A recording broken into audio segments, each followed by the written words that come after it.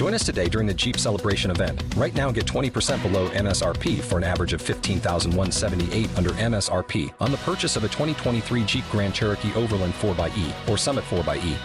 Not compatible with lease offers or with any other consumer incentive offers. $15,178 average based on 20% below average MSRP from all 2023 Grand Cherokee Overland 4xE and Summit 4xE models in dealer stock. Residency restrictions apply. Take retail delivery from dealer stock by 4/1. Jeep is a registered trademark. Blog Talk Radio.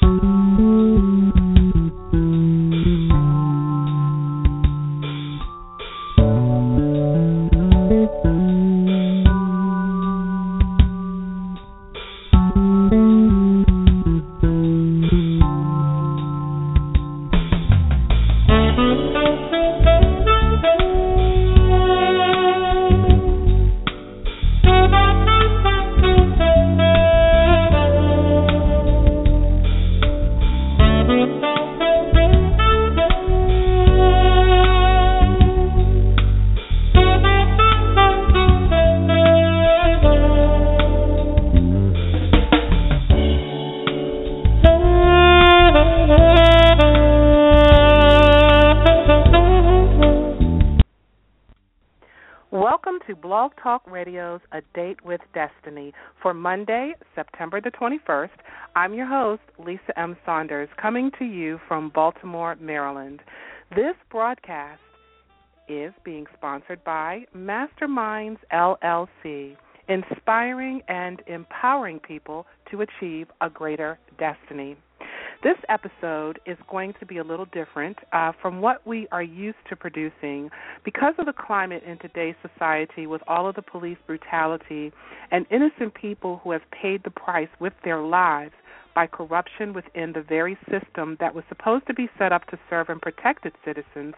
We decided to bring on someone that was in that very system, and instead of doing what so many other police choose to do by staying silent, when they see things that they know aren't right, our guest chose to speak up and tell the truth about what he witnessed one night while on the job.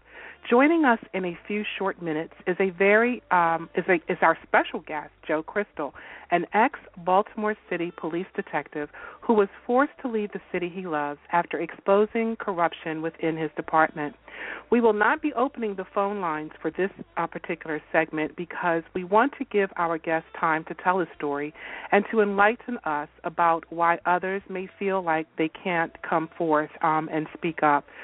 So to receive this podcast, it's a free podcast, so to receive it, just simply go to the iTunes store, click on podcast, and type in A Date with Destiny. You can also follow us on Twitter at Lyse, that's LYSE 101. If you would like to become a sponsor or to get more exposure for your literary work or business, you can send a message via my website, info@yourdestinyawaits.net, or via my Facebook page, facebook.com/A Date with Destiny 101. Over the weekend, I was blessed with the opportunity to speak with the legendary Frank Serpico, a.k.a. Paco, who was the first cop ever to blow the whistle on corruption within the New York City Police Department law enforcement in the late 60s, early 70s. Frank once stated that agencies need to eliminate those who use and abuse the power of the law as they see fit. We must create an atmosphere where the crooked cop fears the honest cop and not the other way around.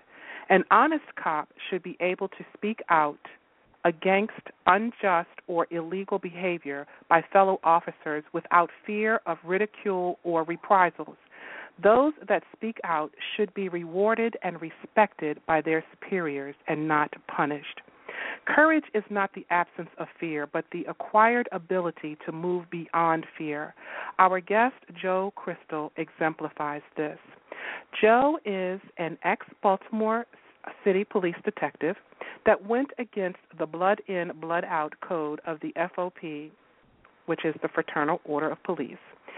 Joe testified against one of his fellow officers after he witnessed what we see on a daily basis, police brutality. Earlier this year, Joe had to leave the town he loves because his fellow brethren, who took an oath to uphold the law and to serve and protect the community, threatened him. Joe Crystal is the modern-day Frank Serpico. Their stories are practically one and the same. The only difference is Joe didn't get shot in the line of duty, thank God, and left for dead by his fellow officers. Thankfully, he was able to move out of town with his beautiful wife, Nicole, before things got too out of control. I would like now to welcome Joe Crystal to the show for him to tell his story about what took place and why, basically. So, Joe, welcome to A Date with Destiny. Thank you so much for having me. I'm really glad to be here. Thank you so much. Well, thank you, Joe, for taking the time to be with us this evening. I know by now you've told your story numerous times, but personally, I don't think it can be told enough. When I saw an interview that you did, I knew I had to reach out to you because of the climate of what's going on within the system and why police brutality is being allowed to take place without punishment. So, Joe, we're going to walk through your story, and hopefully it will inspire other cops who do want to be on the right side of justice and live up to the sworn oath to serve and protect. So first, let's start with why you wanted to be a cop in the first place. What inspired you to want to become a police officer? Well, for one, both my parents were New York City cops. It was kind of, I guess, for me, like almost the family business. That's where both my parents even met. And on top of that, it's weird when most kids think about, childhood, they think about like a Disney movie, The Lion King or something crazy like that. I kind of grew up watching, TV cop shows, and, I think of like Beverly Hills Cop when I was a kid and stuff like that. And all I really wanted to ever do was help people. And in my mind, I always thought to myself that if I really wanted to, help people, the best way to do that was being a cop. It was the best way, the best form to be able to help anybody. So that kind of drove me. I could honestly say ever since I was a kid, there was no kind of plan B for me. It was only option A of, being a cop. Okay. And you, like you said, your mother and your father were both policemen? Yes, ma'am. Okay, and so when you decided to do this, and then actually when you took the oath and you were sworn in and you got your badge and all of that, I know that just made your parents proud and you were so excited and you went in, with how did that feel at that moment when once you were sworn in and you received your badge and your first assignment and all of that? Walk us through how that felt.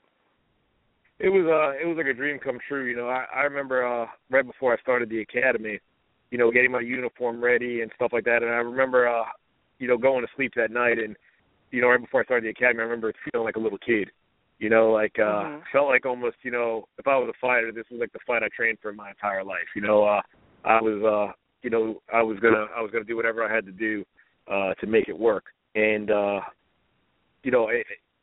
in itself was just great. And once I actually, like you said, got the badge and stuff like that, it was like, all my hard work paid off. When I finally graduated, I graduated receiving my the commissioner's award at the academy, and it just felt like, like destiny, that this was, everything I did in my life was meant to put me in that position. It was meant to put me in Baltimore where, I could help those people and, things like that. And it was just, I guess the best way to say it, ma'am, is it was very surreal. You think about something ever since you're a kid and, they actually give you, and it's just a piece of metal, but you kind of look at it and you say to yourself, wow, I finally have achieved this. I finally have, gotten where I wanted to be. Okay, but weren't you in the service before that? Yes, ma'am. You served in the military? Yes, ma'am, that's correct. For 6 years, I believe you told me when we first spoke. So when you were in the military, though, and when you when you finally got out of the military, and then you just decided that you were just going to keep going because, like you said, this was a dream for you, and you wanted to do this because in your heart you believed you could make a difference. Yes, ma'am. when I joined the military, I remember when I was a kid in high school, talking to my dad and my dad asked me, he says to me, hey, what do you want to, what do you really want to do? You're 18 now, what do you want to do? I said, I want to be a cop. And he said, he told me, you need more discipline, and that's like a conversation that I'll always kind of remember. And me even joining the military, everything I did, growing up and joining the military and stuff, it was to gain me experience to be a better cop, to, prepare me that much more so I could be that much more effective as a police officer. So it was all steps. And when I graduated boot camp, I graduated on September 8th, 2001. And I'm from New Jersey originally, so when September 11th happened, I volunteered to work at Ground Zero. And that's something else that, I remember being around all those cops and stuff, and I remember seeing the camaraderie amongst all the cops. And it just kind of instilled and enforced that much more that, that's what I wanted to do when I was done doing, serving my country and doing my time with the military. That's awesome. And so here we are in Baltimore. You are now a part of, Baltimore City Police. So, Joe, tell us, what happened on that night. Let's jump to that because there's so much to your story, and it's such an amazing story. So let's start, with that. When did that take place? It was in October of 2011. Okay, and you had been on the force how long? I had been on the force for just shy of 3 years. I'd been on the street for just about 2 years. Okay,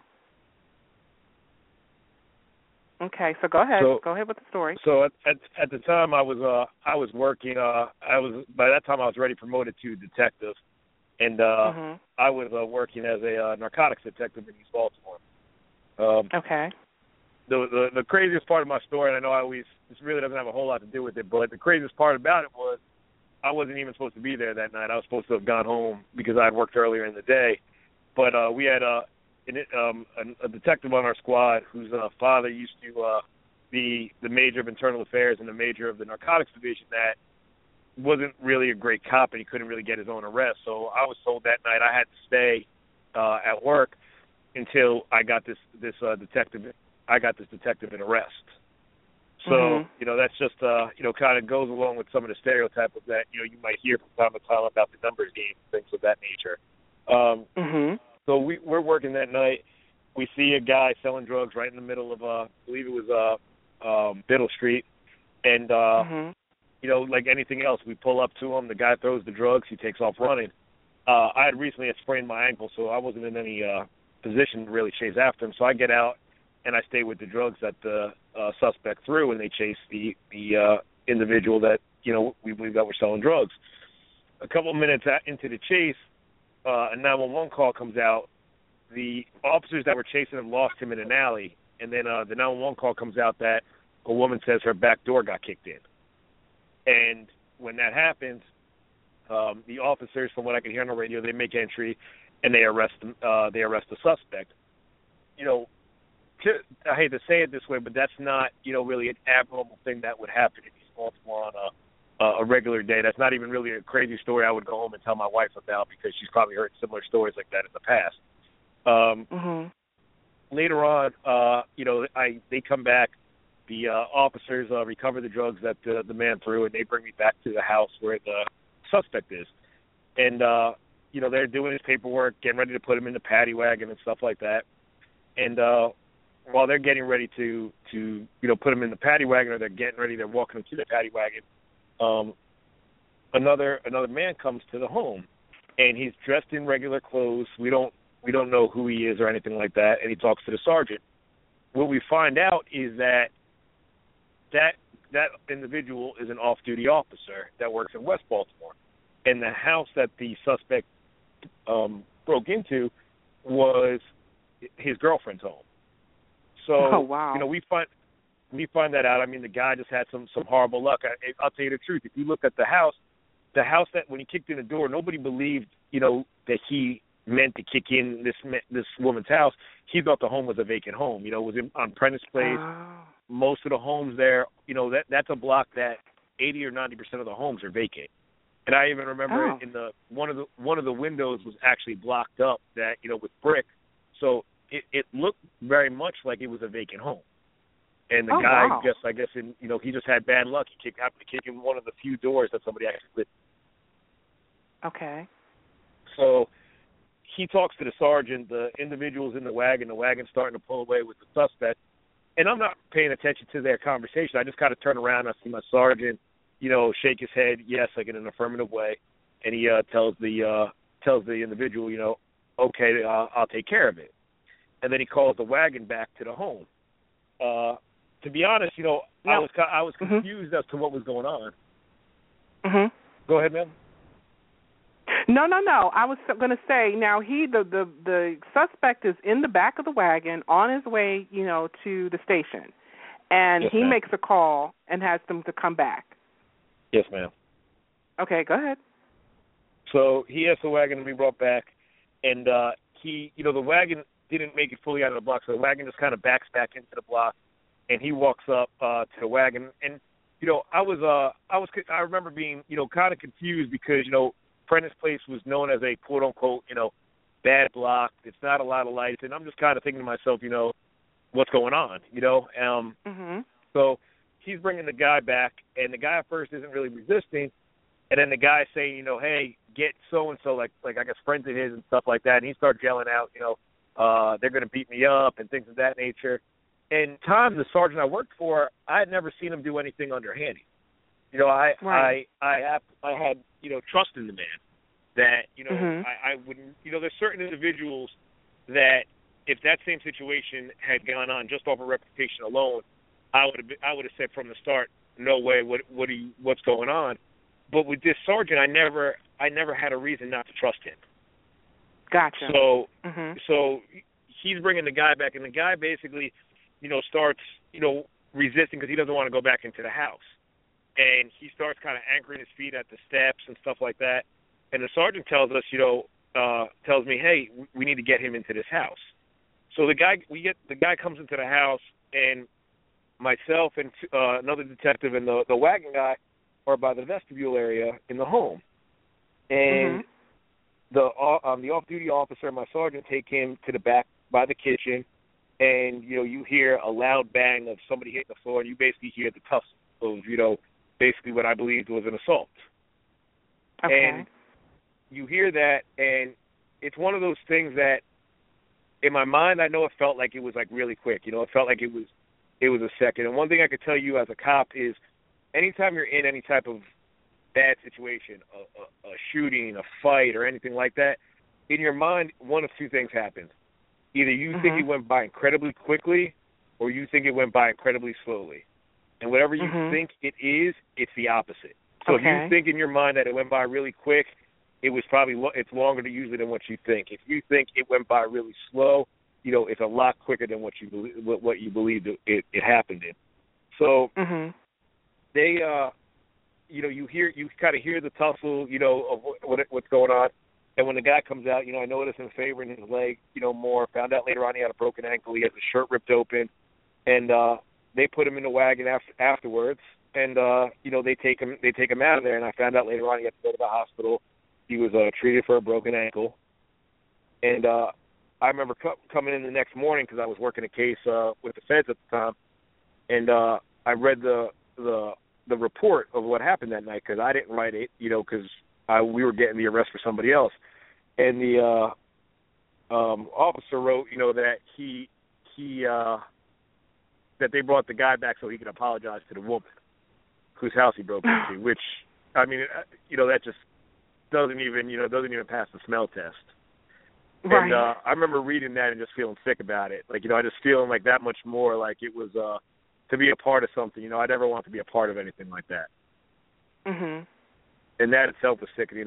Earlier the night of the actual incident, I kind of glazed this over.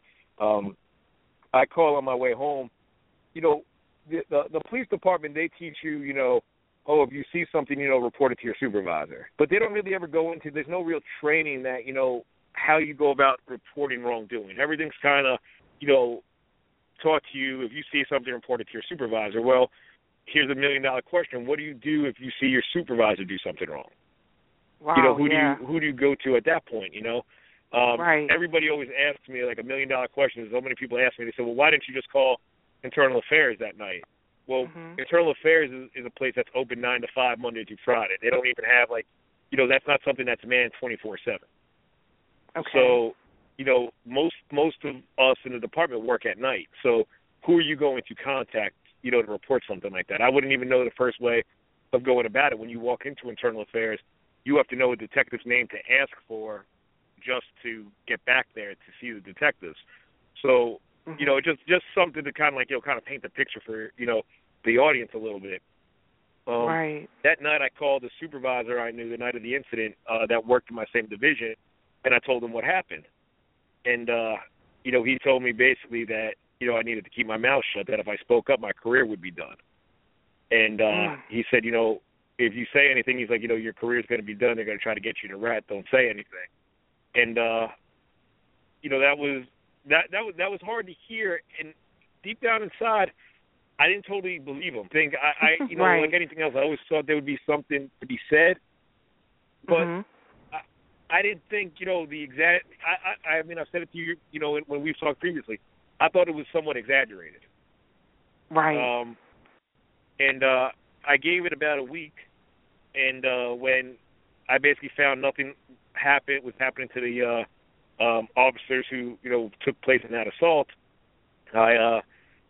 I met with the state attorney that my wife and I were friends with, and I basically felt like I had to go the route of, I tried to report it as a cop, and that didn't go anywhere. So I basically tried to go the route of saying, hey, I'm going to try reporting this almost as a private citizen on a Sunday when I'm off of work, outside of the normal realm.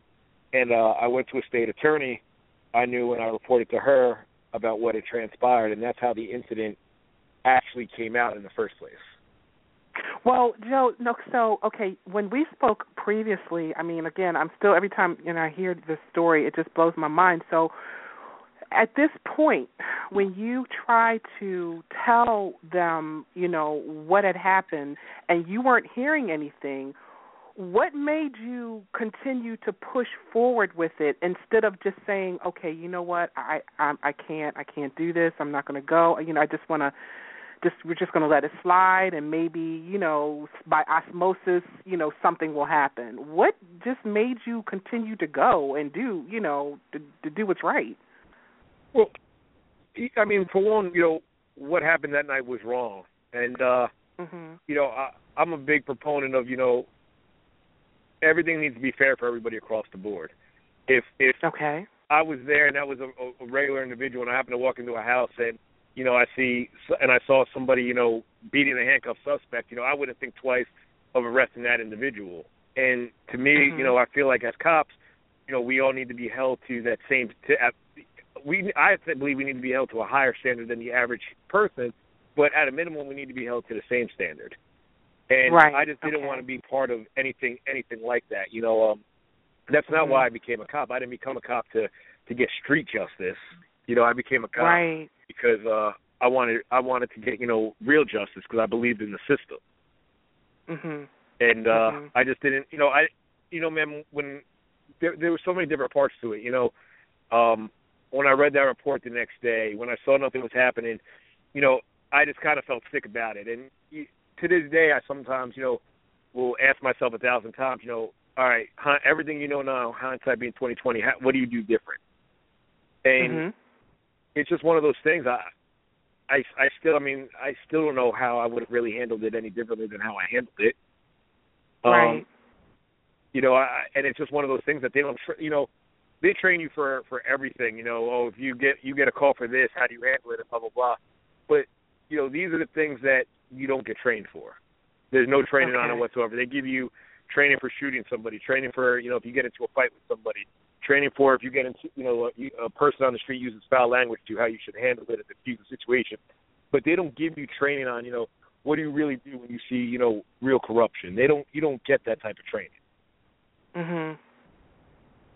And is that in your opinion, is that why you feel as though more cops don't come forth because A, they just don't have the training to, or B, they don't have the courage to, or both A and B?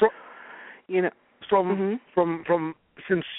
I've had officers actually come to me since, you know, I left, and even when I was kind of towards the end of my career there about different things. And, you know, they told me about, you know, not necessarily a person getting beat, but, you know, like, I had an officer come to me one time, you know, just to give an example. He overheard some officers, you know, in Baltimore, speaking and making fun of another officer's their sexuality.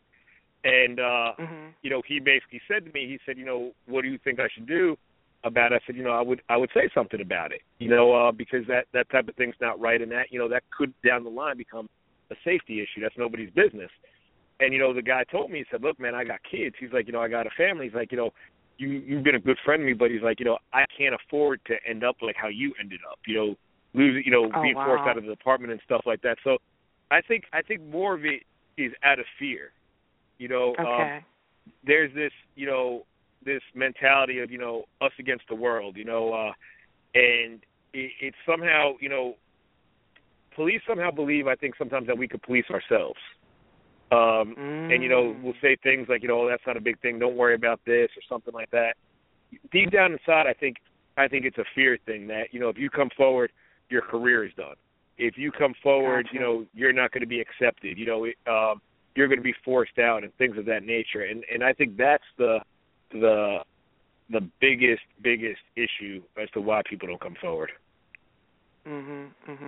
So it's like a gang mentality, pretty much. And I think we talked about that before, because that's exactly what it sounds like. Yeah, actually, I remember when I was going through it, you know, during the whole my retaliation thing, and I got a couple of times without getting backed up on the street. I called for backup one time, and nobody came. I had another instance where, you know, I got into a foot pursuit, and when I called it out over the radio, nobody from my squad showed up. And, you know, things like that. I even had a supervisor come to me once the two officers were indicted, and they tried to get me to forge, you know, paperwork in what I believed was an attempt to try to get me, you know, removed from testifying, you know, in the case. And when I went to the FOP about it, and, you know, was telling them what was going on, you know, and I told them, look, you know, you guys need to move me at this point off the street for a little bit while this blows over, because, you know, I'm in fear for my safety. I made it a point, you know, to tell them, you know, I'm in fear for my safety. And what I was told by the FOP president at the time was, you know, people were mad at me because they believed, you know, the VCID group, you know, which is now, you know, in Baltimore, the ceasefire group or the special enforcement group, you know, that they were blood in and blood out, and that's why people were mad at me. And that was their analogy, not mine. And you know, I think it is, you know, amongst the people that do wrong, I think it is that type of mentality. I believe deep down inside most people want to do the right thing, and they want to do their job the way they're supposed to do it. I think it's just that, you know, the few, you know, somehow, maybe because of the positions they're in and things like that, they instill fear into the many. Gotcha. Yeah, and that goes back to the quote when I quoted what Frank Serpico said. And thank you, by the way, because you made that connection happen for me, and I really appreciate that. He's an amazing person who continues to fight on the side of justice at 79 years old. So I just think that, you know, his story is amazing. But he said, you know, and I quote him, we must create an atmosphere where the crooked cop fears the honest cop and not the other way around. And that's exactly what seems to, you know, still to this day. And now this was in the, you know, late 70s, and here we are in 2015, and seems like nothing too much has really changed. No, and I agree with that too. And you know, when I got the opportunity to speak to Mr. Serpico, it was a chilling experience. You know, just to be able to talk to, you know, somebody like that. And you know, so much of what he said that, you know, was kind of crazy. You know, he had read a previous article that was you know, published about me, and he had reached out to me. And before he even kind of we got into talking about all the specifics, I remember saying to him at one point, he said, you know, I'm getting ready to kind of go into my story, and he told me, you know, I've talked to people all over the country that have been in similar situations like you, and he's like, you know, it's like these departments work off a playbook. He's like, eventually they're going to do something to try to discredit you, and then to just kind of push you out the back door and stuff like that. And then when I started telling him my story about how, towards the end, the department even tried to investigate me for something that was out of policy, that wasn't even a policy at the time, and stuff like that. He was like, it's just, and when I got to that point, it was like, for a man that's almost 80 years old, he jumped on it like, with cat-like reflexes, and was like, see, I told you, that's exactly what they do.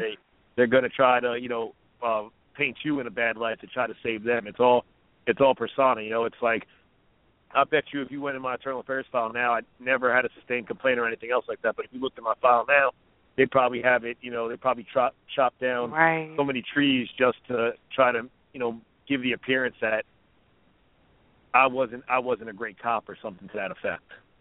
Right. And you were also threatened even more with some things that they did to you, and which actually kind of made you say, okay, this is it. I've got to go. We got to go. Can you tell us a little bit about that? Back in, I believe it was November of 2012, it was right after the officers were indicted. It was about a month after they were indicted. I had been moved around the department. They were trying to, take my detective shield away from me and stuff like that. And the day after Thanksgiving that year, my wife and I came home and found a dead rat on the windshield of my car. And that was again, I guess, a chilling experience. And it was one of those things I didn't really know how to. Most things in life, it's like you something happens and you react. And that was like one of those instances that I remember being there with my wife, and I'm trying to kind of act, like the man about it, and not really be act like I'm not upset about it, and just try to almost laugh it off and say, oh, hey, honey, somebody put this on our car, and blah blah blah. But at the same time, the other side of me, almost at this point like a child, I almost myself want to kind of break down about it, and just like scream or cry and just say, like, Jesus, like I can't believe it's coming to this. It's, people are coming to my house now. And, that's after, I went to the FOP. That's after I tried going to the state attorney's office. That's, I felt like I had exhausted so many things. I just felt like I was in a no-win situation at that point. And, and of course, you can't go and tell them, look, they put, they're threatening me, they're intimidating me, and you have nobody to tell. Who can you turn to? Well, and that was the thing, was that my wife and I, we called the police. The police come to my house, and they actually call it when they speak to me about like everything that's going on. They actually deem it as witness intimidation. Baltimore Police Department never speaks to me about it. I have to go to Internal Affairs to tell them about it, even though if you read the police report, it clearly says that they forwarded it to Internal Affairs. So you would think something like that would be like a major incident that they're going to get on board with it and do something about it right away. And they don't. I end up having to go into them about it, and they say, well, we're going to get to the bottom of this. We're going to look into this. Blah blah blah blah blah. Well, the number one thing I can tell you as a cop is, and this is any crime. It doesn't matter if you're a shooting victim, a robbery victim, a rape victim, anything like that. An investigation starts with the victim's statement. So until I make a statement about something saying, hey, yeah, I was robbed here or whatever, the police department's not going to investigate it. They didn't investigate my situation until 2014 after, it got out in the media about what had happened to me. Then at that time, Commissioner, I guess our old Commissioner Batts at the time was saying, well, now we're going to investigate it. Now we're going to get to the bottom of this. Well, guess what? Now it's 2 years later. Everybody's kind of dug into their stories that much more. The statute of limitations have run out of it. So at that point, because, we're governed by the Law Enforcement Officer Bill of Rights at that point. So, for interdepartmental things. Well, you have a year and a day to, notify an individual that they're being investigated for an incident. Well, you're talking about being over 2 years. You're well past statute of limitations because I reported it to Internal Affairs, and they chose never to take a statement from me. They chose never to investigate it. So the statute of limitations basically ran out on it. And that was, basically a sham. They didn't do that But then when I was involved in an accident, they decided, oh, yeah, you know what, we're going to investigate you now for an accident that was deemed not your fault. Right. Do you want to talk about the accident? I don't mind. I mean, I have no issue with talking about it if, that's where you want to go. Yeah, go ahead. Let's hear about the accident. So back in June of 2014, I was given a take-home card by the police department. I used to respond to most of the shootings and homicides in the city and, determine if there was any type of gang nexus for them and things of that nature. In the unit I was at, you were on call, so you were given a take-home vehicle. During this time, the department was kind of bouncing me around from unit to unit. I was at, they had me one weekend. One week they told me you're working, 7 p.m. to 3 in the morning, looking at alleys to make sure nobody's breaking into any of these houses. And then the next day, they're like, you're going to work 6 p.m. to 2 a.m. and you're going to watch this little path by the woods and make sure that nobody walks out of there because there was a rape over there or something like that. So they're just bouncing me around anywhere they could throw me at this point, trying to find a place to put me. And, my wife didn't particularly like when they were moving me around. She felt unsafe living just staying at the house by herself. Usually I work during the day. She didn't feel comfortable staying there at night when I wasn't there. So a lot of times she would ask to stay at my in-laws' house. And I went and grabbed dinner, and something that transpired, my in-laws weren't able to meet us. And my wife was going to ride back with them, so I'm just giving my wife a ride home as I'm on my way to work past it, and I get rear-ended on Route 43 right near White Marsh. So I get rear-ended by a dually F-250 truck, and the accident's obviously not my fault. I was rear-ended, and I notify my commands. I pay to get the car towed to the city yard that they wanted to go to and stuff like that. Less than a week later, I get brought up on charges at Internal Affairs, but they don't actually specify any general order I'm in violation of. They don't actually accuse me of anything when they give me my paperwork. And they assign a sergeant to investigate the incident that works directly for the deputy police commissioner. And, to be honest, it felt like a setup. And when I called the FOP for my representation, the FOP tells me that they'll get somebody else to represent me, but they're not going to represent me because there's too much going on with me at the time, and that they talked to the FOP president. The FOP president told them it's in their best interest not to represent me. So, wow. They turned their backs on me too. And when all that happened, it really made me feel like I was being targeted, and I know what that feels like because what some of the department does. If they think a guy's a bad guy, that he's out there doing shootings or homicides, what do? They put a detective squad on him, and they say, hey, we need to investigate this guy. We think he's selling drugs. Put a case on him. And I kept asking Internal Affairs. I said, I don't understand what I'm being investigated for. And it's just like anything else. If I arrest you, man, for disorderly conduct, and you say, and I'm, because part of the way you place a person under arrest, there's a part of, of understanding. That's a term that the person has to understand what they're being arrested for. So if I say to you, ma'am, I'm arresting you for disorderly conduct, and you say, I don't understand, I have to be able to explain to you, ma'am, I witnessed you do X, Y, and Z. Law states that if you do X, Y, and Z and a crowd forms and the crowd becomes unruly, that's disorderly conduct, ma'am. That's what you're being arrested for. Well, I'm going to Internal Affairs, and I'm telling them, sir, Sarge, I don't understand, what you wrote here, you're not accusing me of anything. You're saying you're just investigating an accident broadly. It was investigated by Baltimore County, by Baltimore City, both deemed not my fault. What are you investigating? I don't understand. And he's like, well, I'm investigating. And all they would tell me was I'm investigating the accident. And it was it was just at the point where the writing was on the wall. I was moved around so much that I knew that they didn't want, nobody really wanted to work with me anymore. Now they're investigating me, and stuff like that. It was just to the point where I didn't really have a choice. I left the department. Yes, I resigned myself, but I didn't feel like it was. I was given a choice. I felt like I was being pushed out. You felt defeated at that point. Oh, 100%. It was. I'll say that the day I turned in, I turned in my stuff, and it was that was the hardest day I could ever remember in my life.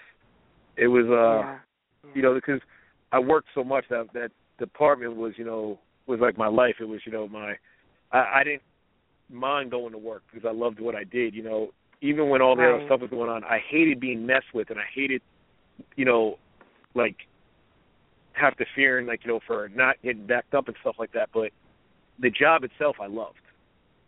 Mhm. And it was just so hard to kind of give all that to them and just, you know, and just leave, especially when feeling that, you know, at the end of the day I felt like I had still done the right thing for, you know, what we were supposed to do as far as, you know, our oath and things of that nature.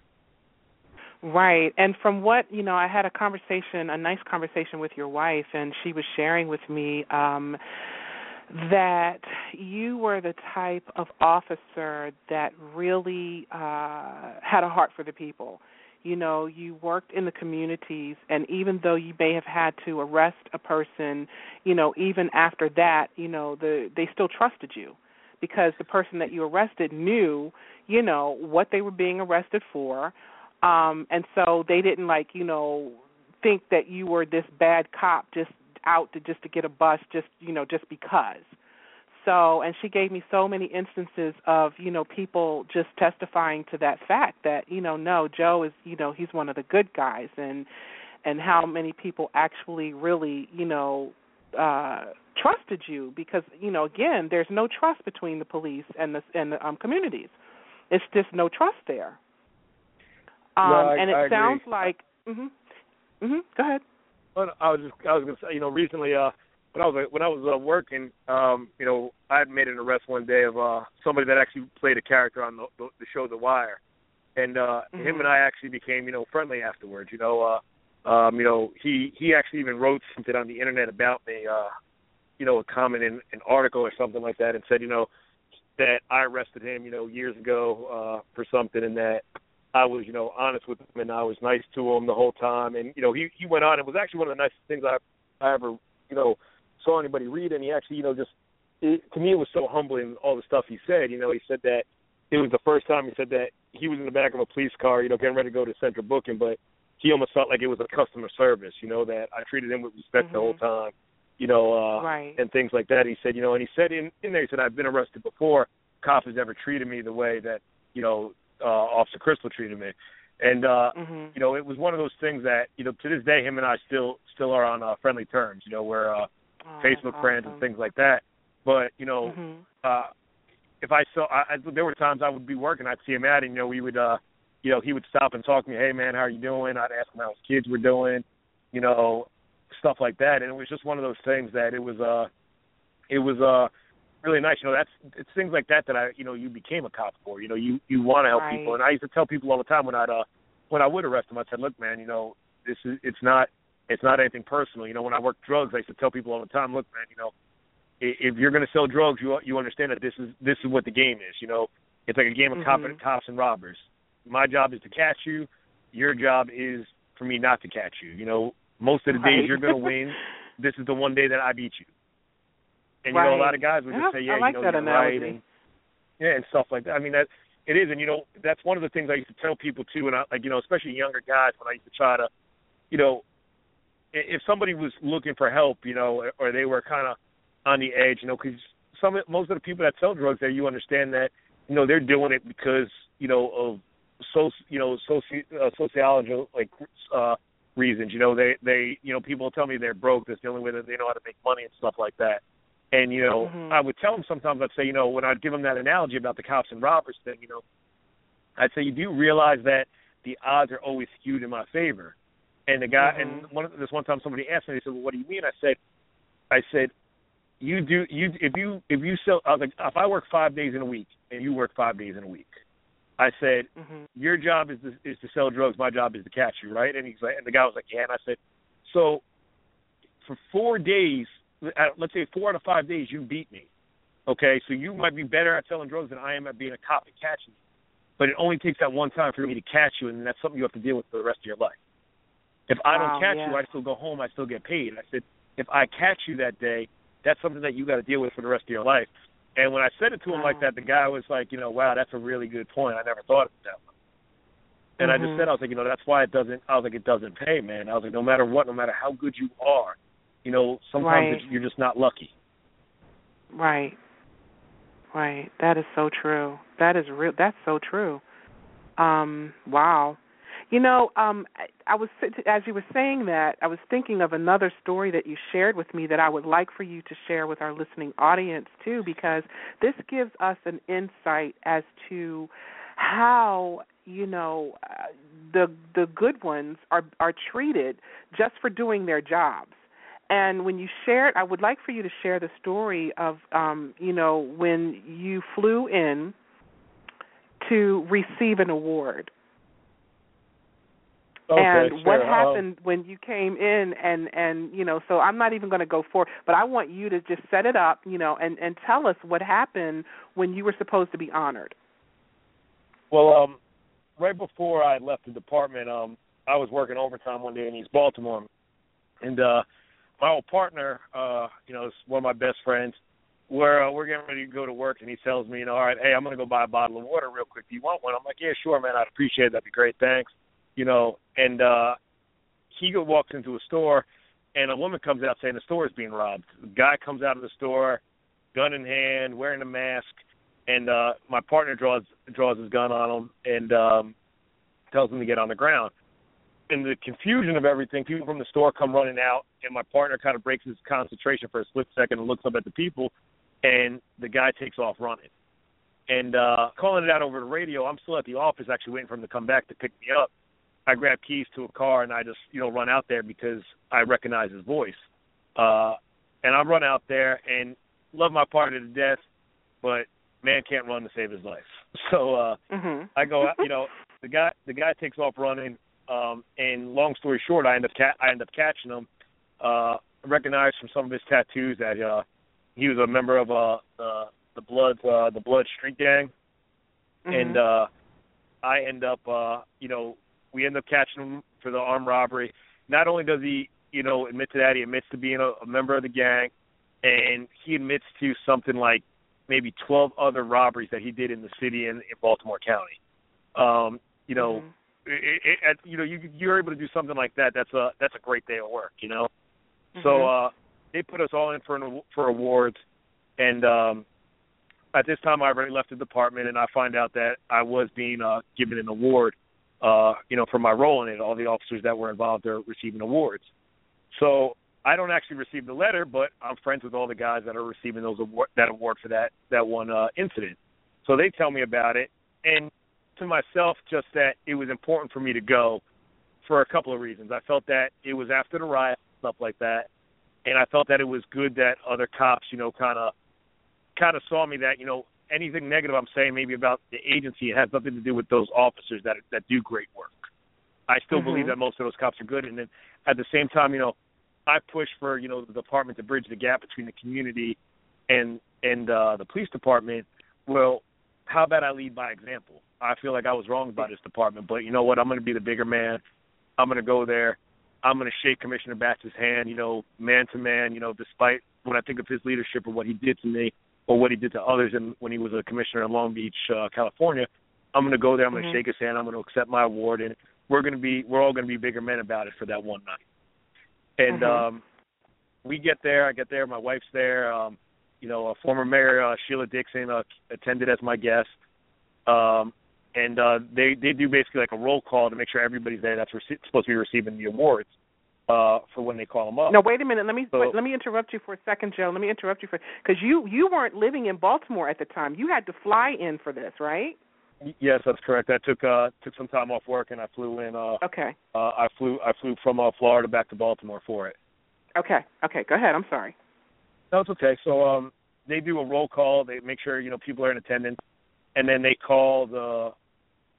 There were 5 of us that were receiving an award for that one incident. My old partner, who's the sergeant now, and 4 other guys. So they call the 4 of us over, and they said, we need to speak to you after this roll call. And the lieutenant pulls us aside and says, well, listen, in an effort to save time, we're going to we're not going to call you guys to the stage to receive your award. You guys can come after the ceremony to receive your award.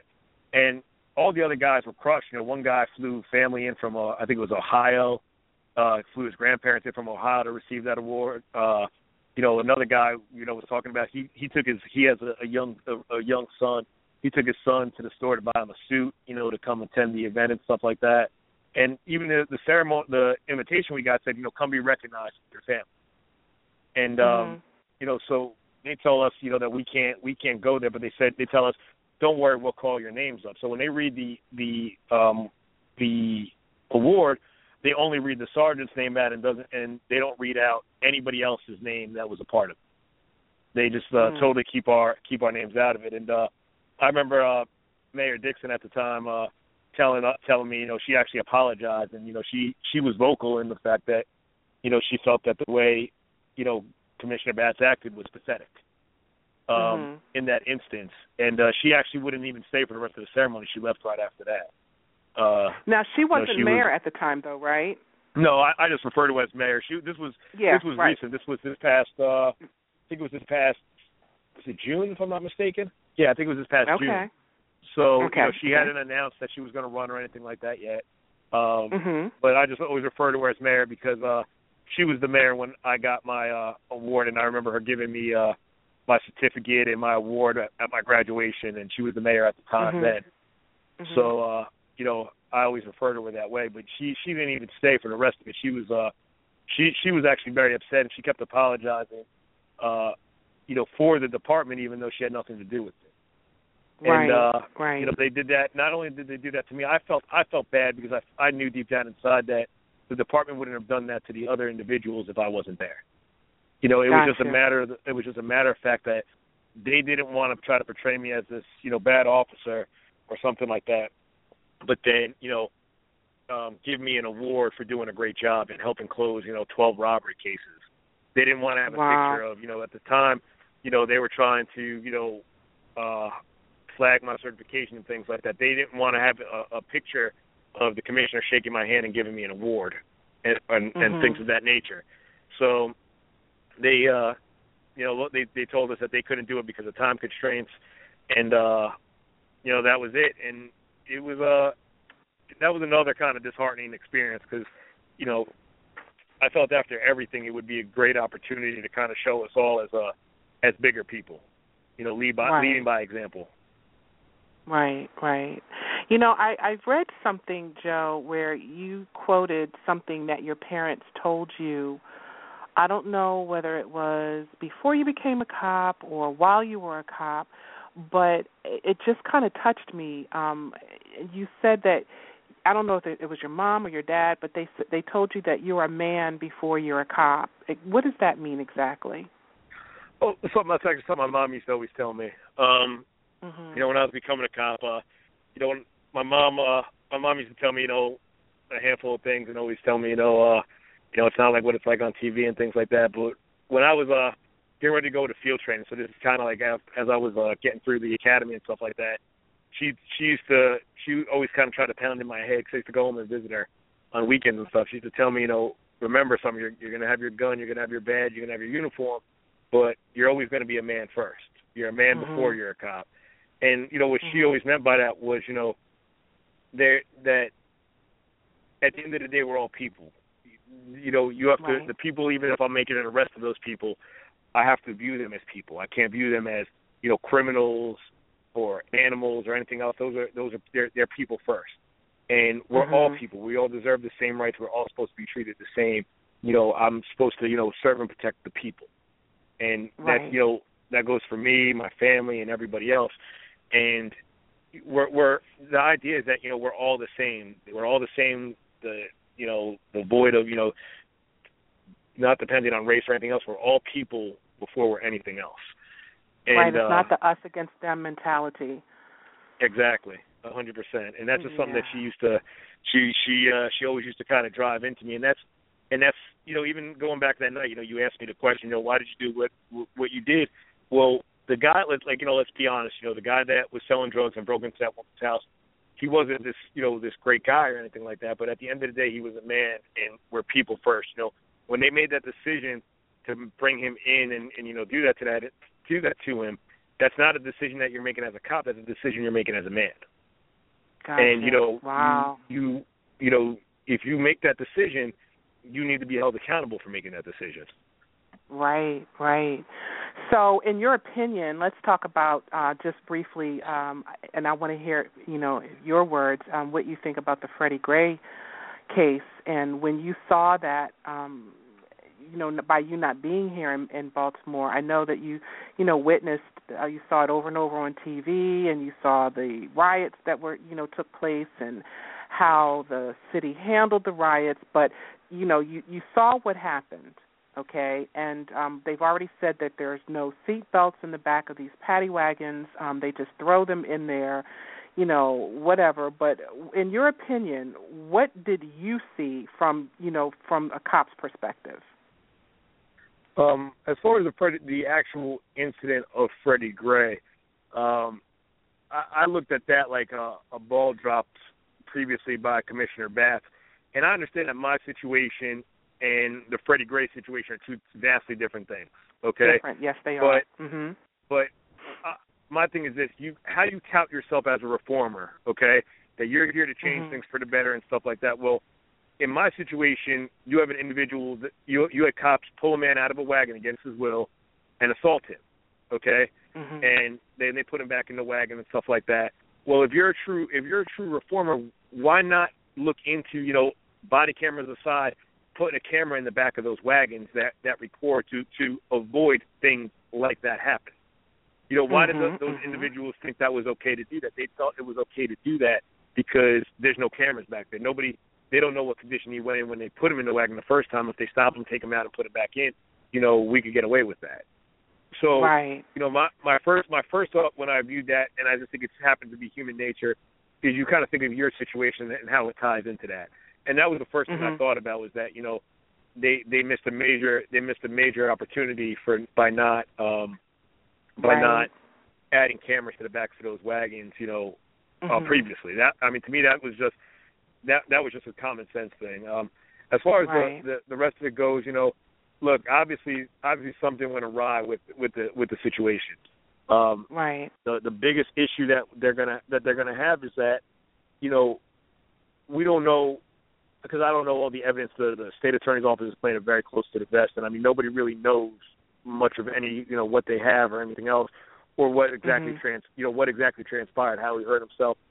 And the issue is that you're going to have, and it's just, what officer is going to want to come forward and speak about what they saw that went wrong after even just after my situation? You're not going to have that, and that's the main problem with policing. It goes back to the point you brought about Mr. Serpico. How do you get to the bottom of things? How do you want to bring real change when cops have to be fearful of coming forward to say what they saw that went wrong? Right. Because let's not twist this either. If with my situation, when I testified against those cops, one cop got 45 days in jail, the other cop got probation and was allowed to retire and keep his pension and stuff like that. This is a situation where a man died, so somebody more than likely is going to go to jail for it. Well, what do you think is going to happen to those officers if they just saw something possibly go awry and they come forward and report it? Their careers are done. Right. So and basically the bottom line is to protect the officer's career. That's really what we get from that. It's like, no matter what, keep quiet. Blood in, blood out, right? And to a degree, it's almost, and this, I had a conversation with somebody about this, and it just kind of came up, and it was kind of said to me, you think about it, if, let's say one of the officers did witness something, they weren't a part of it, they just happened to kind of witness it, they didn't realize what was going on at the time, and then they found out this happened to Mr. Gray. Okay, they said, if they come forward and speak about it, their career's done. In some ways it's almost worth the guy, rolling the dice, and hoping that he comes out of it okay, so he still has a future. And, I didn't agree with what he was saying, but I understood, when he was talking about the reasoning behind it, I could see where somebody would make that point. Not saying that they were right about it. You could see somebody's train of thought. Right. Yeah, and that's pretty sad. That's, again, it goes back to, leadership. It starts at the top, and they need to, start to really do something about this. Now, you mentioned this. Let's go back to the body cameras, because that was one of my questions. questions to you. Now, will body cameras, will they really make a difference? And what's to stop, like they're wearing the camera, they get this stuff on camera. So what's to stop them from taking the cameras and, tampering with the footage on the camera? Will they really make a difference? Well, usually the way it works with most cameras, and I haven't worked on the department with it. This is just some research I've done and reading about it and stuff like that. You don't actually have footage to your body, to your footage of your body camera. That's stored in a separate hard drive somewhere. Say that again. You don't actually, if I have a body camera on me, I can't go to my car and just go back and delete that footage. That's kept on a separate hard drive and stuff like that. So that's the idea. Now, do I think that they could work and they could help? I absolutely think so. I think, though, that they need to be across the board for everybody. My opinion would be that every officer, of every unit, whether you be a detective, an officer, everything like that, you should be forced to wear a body camera. Because I wouldn't go the route of saying, well, all my patrol officers are going to wear body cameras. Well, what about the detectives that work the street in plain clothes and stuff like that? I understand. If you're, that's just. I think something like that needs to be across the board. Do I think it can help? I think it's a start. I think with what we have for technology right now, I think that's one of the best things we could do right now, and I think it's something that the communities want. And if it would make, maybe this is my point, is if it will instill some more trust in the community that these officers have body cameras on, then to me that's money well spent. Yeah, because if it wasn't for cell phones nowadays, and people taking the videos, wow, just the stuff that, they already get away with it anyway, but that just brings so much to light. And, I agree with you. I think the body camera thing is, very much needed, but my concern was, well, what's to stop them from editing out what they don't want seen? But you kind of explained that. But even if it's on a hard drive, they still, whoever has that, they can still tamper with it. So then I guess we're back at square one. And that's true too. I being in Florida now, I've talked to so many different. I've talked to other, different sheriffs in different, jurisdictions and stuff like that. And the one of the sheriffs I spoke to around here, I asked him his opinion on body cameras once, just because I respected the man a lot, and I was curious what he thought. He was actually for body cameras. The one thing that he wanted was like a stronger, I guess. The way he explained it to me, the rules of their county. Now every county in Florida is different. Now we're talking about Florida versus Baltimore. Is that once that footage is done, that's free to public information. And he wanted something that, you needed a reason basically for getting the footage out, because then he gave the analogy. He said, let's say you go on a domestic where it's not a physical domestic, it's just a husband and wife arguing. You get those all the time, things like that. And you get there and the wife is crying, she doesn't have makeup on, the husband might be drunk or something like that. And a neighbor finds out about it, sees you go over there. Well, what's stopping the neighbor from going over and requesting the footage, for himself just because he wants to embarrass the individual? Because that's all open to public information. So, again, that's something in Florida. I don't know how it would read exactly, in Maryland and stuff like that, but that was something that he wanted figured out before he instilled body cameras in his jurisdiction. And, that makes sense. I think that that's something that, like I said, could it be, and I think, to be honest, man, I feel our biggest issue as police nowadays is the fact that people don't trust us. And the thing is that, they don't trust us because of the few, not the many, in my opinion. Some people might disagree with me on this. Look, after everything I've been through, I still consider myself, pro-police. I've recently met other commissioners and stuff like that out since I've been here in Florida. And, I've been told by those guys that, they admire me for what I did. And things of that nature.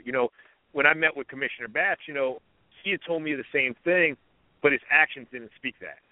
And then come to find out, that he had the same situation when he was a cop in Long Beach, California, where he targeted, people that reported police corruption, and costing those guys their careers and stuff like that too. So it goes back to something you said too. It all starts at the top.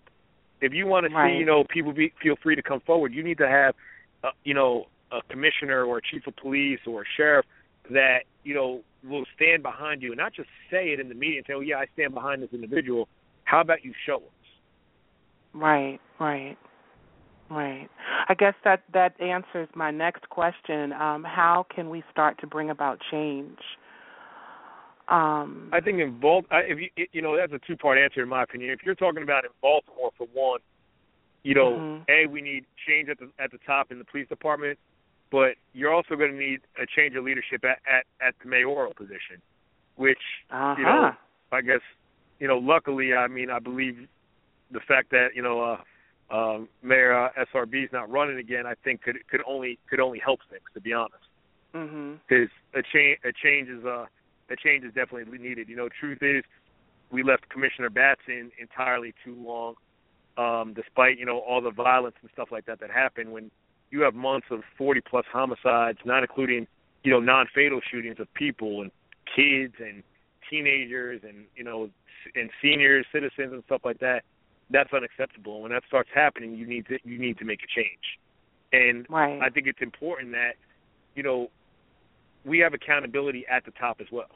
If these things are happening and Commissioner Batts is going, truth is, the mayor should be gone with the commissioner because she brought him here over other people that were probably more qualified for that position.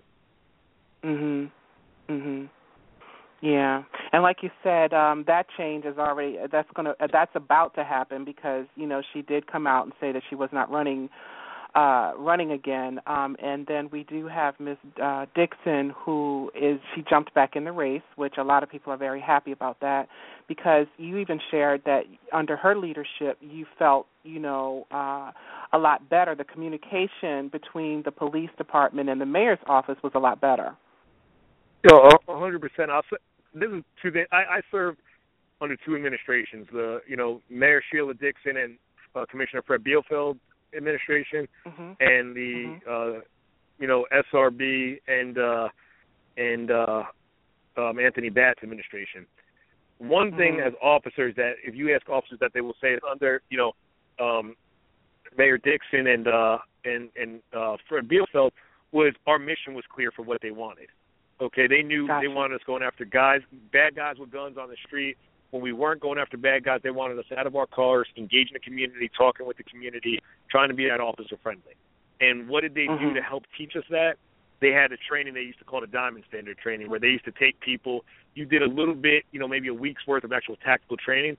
The rest of it was taking you, you were going to community meetings. You were doing things with the kids, the juveniles in the neighborhoods that you actually policed in and stuff like that, which was, that training was actually really good. Did I agree with every piece of it? No, but that training was 80 or 90% good, and it helped instill what what they wanted from us as officers. And they'd say, look, this is what I want. Here's some training to kind of help you guys get there.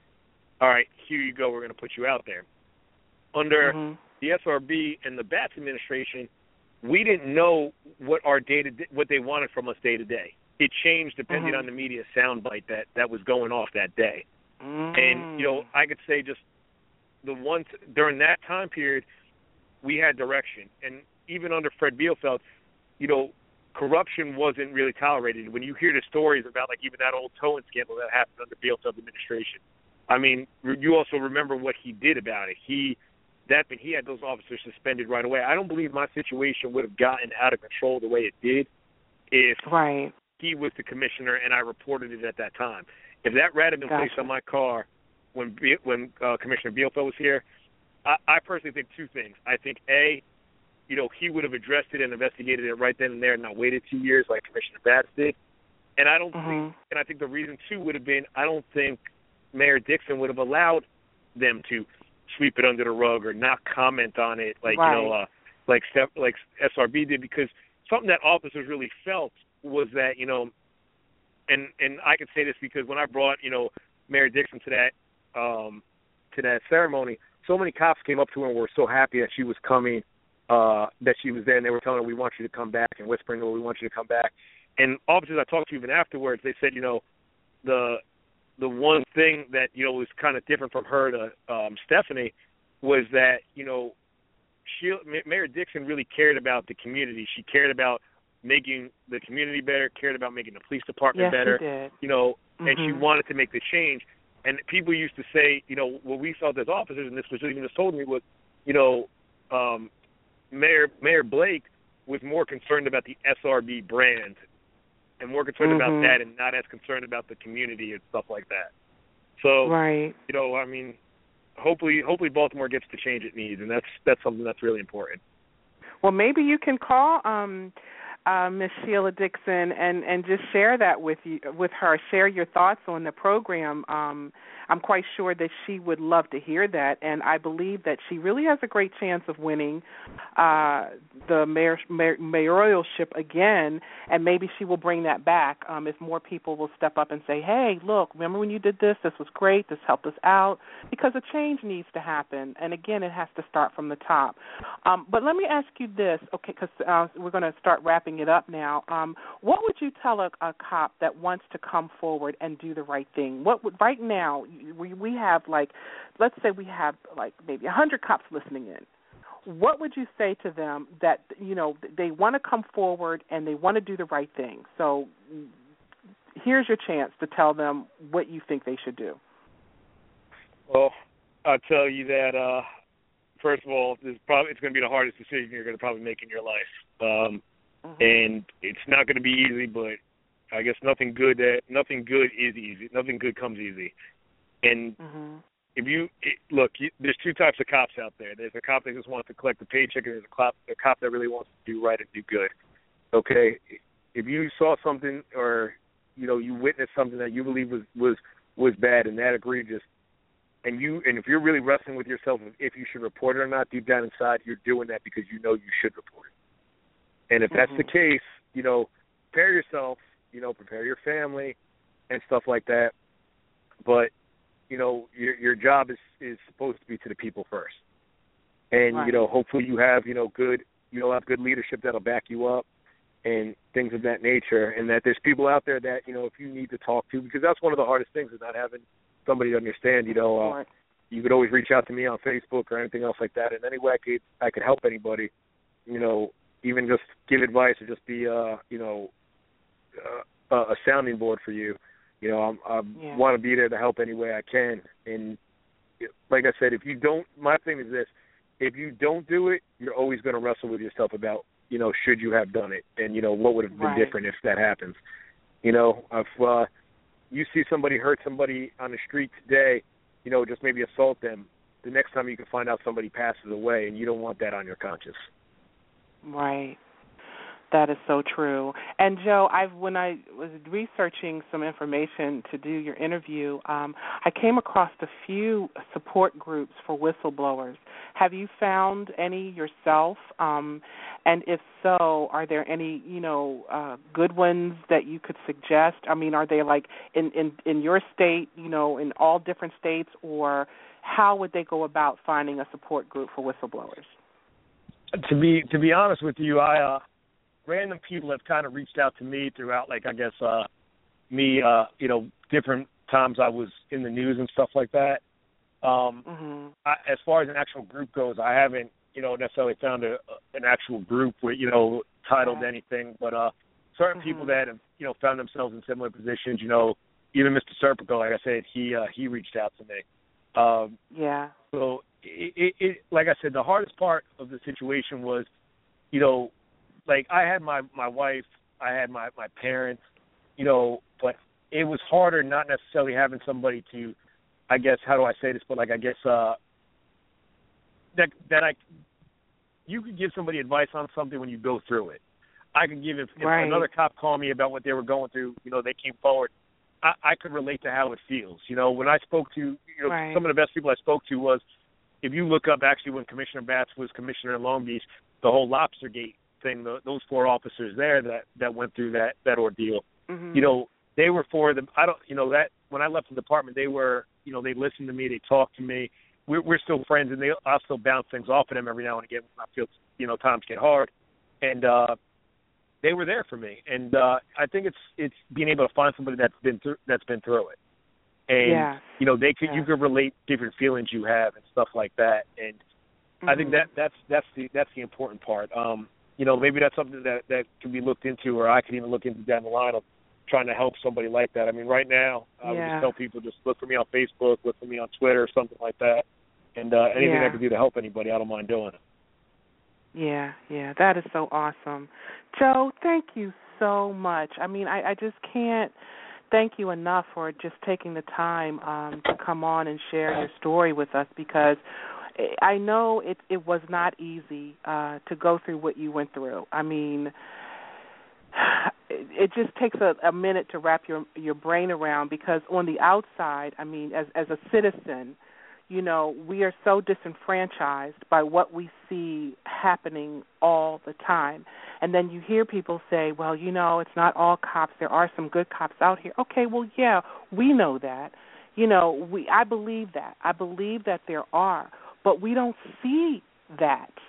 We don't see the good cops. We don't hear anything from the good. We don't hear the cops coming, stepping up to the defense of the person who's getting beat down. We just see other cops standing around watching it happen.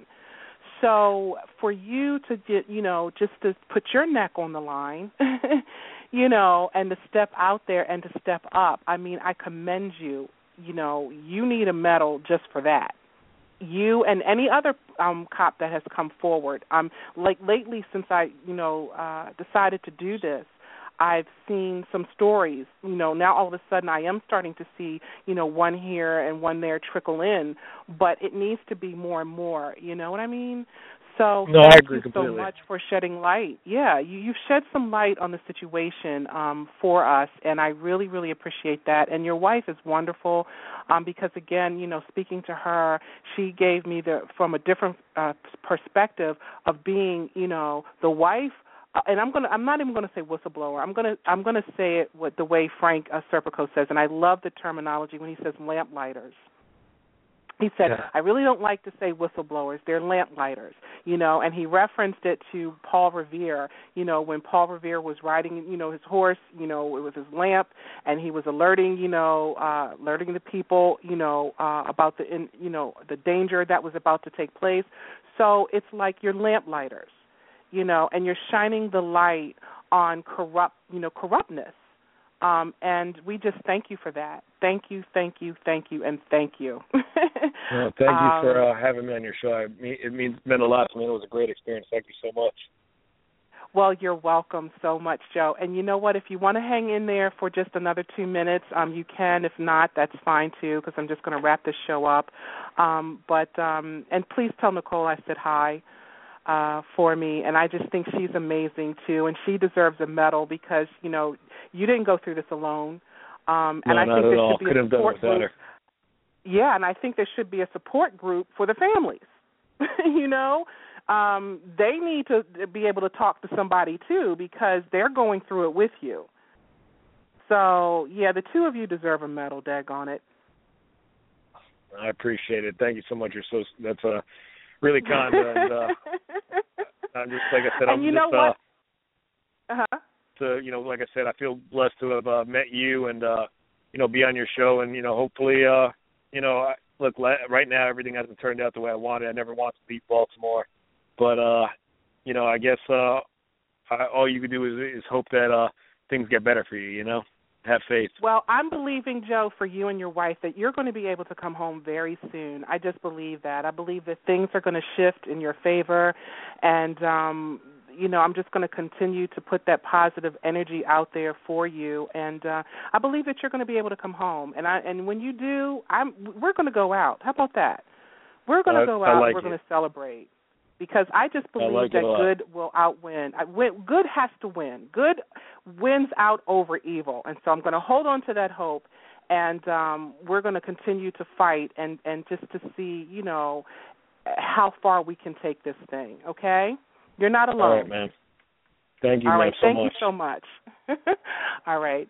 That was Joe Crystal, ladies and gentlemen, and he's such a sweetheart, and we just thank him over and over and over again for coming on and talking with us. And as you can see, it was not easy what he did. coming forth, telling the truth and being, outcasted within an organization that he believed in. And, since a child, he wanted to become a cop. And he wanted to become a cop, not for the glorification of becoming a cop, but because he cares about people.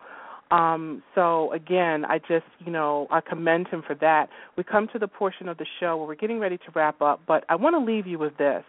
Ethos, the word ethos, E-T-H-O-S, means the characteristic spirit of a culture, era, or community as manifested in its beliefs and aspirations. In his book, The Warrior Ethos, Stephen Pressfield states, "We are all warriors. Each of us struggles every day to define and defend our sense of purpose and integrity, to justify our existence on the planet, and to understand, if only within our own hearts, who we are and what we believe in. Do we fight by a code? If so, what is it? What is the warrior ethos? Where did it come from? What form does it take today? How do we and how can we use it and be true to it in our internal and external lives? Does a fighting man require a flag or a cause to claim a code of honor?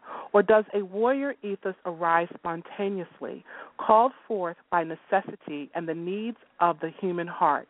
Is honor coded into our genes?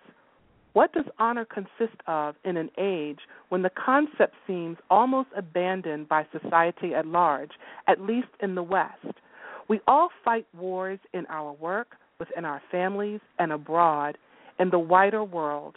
Each of us struggles every day to define and defend our sense of purpose and integrity, to justify our existence on the planet, and to understand, if only within our own hearts, who we are and what we believe in.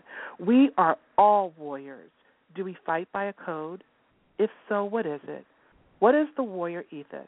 How do we and how can we use it and be true to it in our internal and external lives? That's something to think about. That concludes our show for this evening. I want to thank everyone for tuning in with us, and a shout-out to my family who are always loving and supporting me, and also to my friends and colleagues in all of my social networking sites.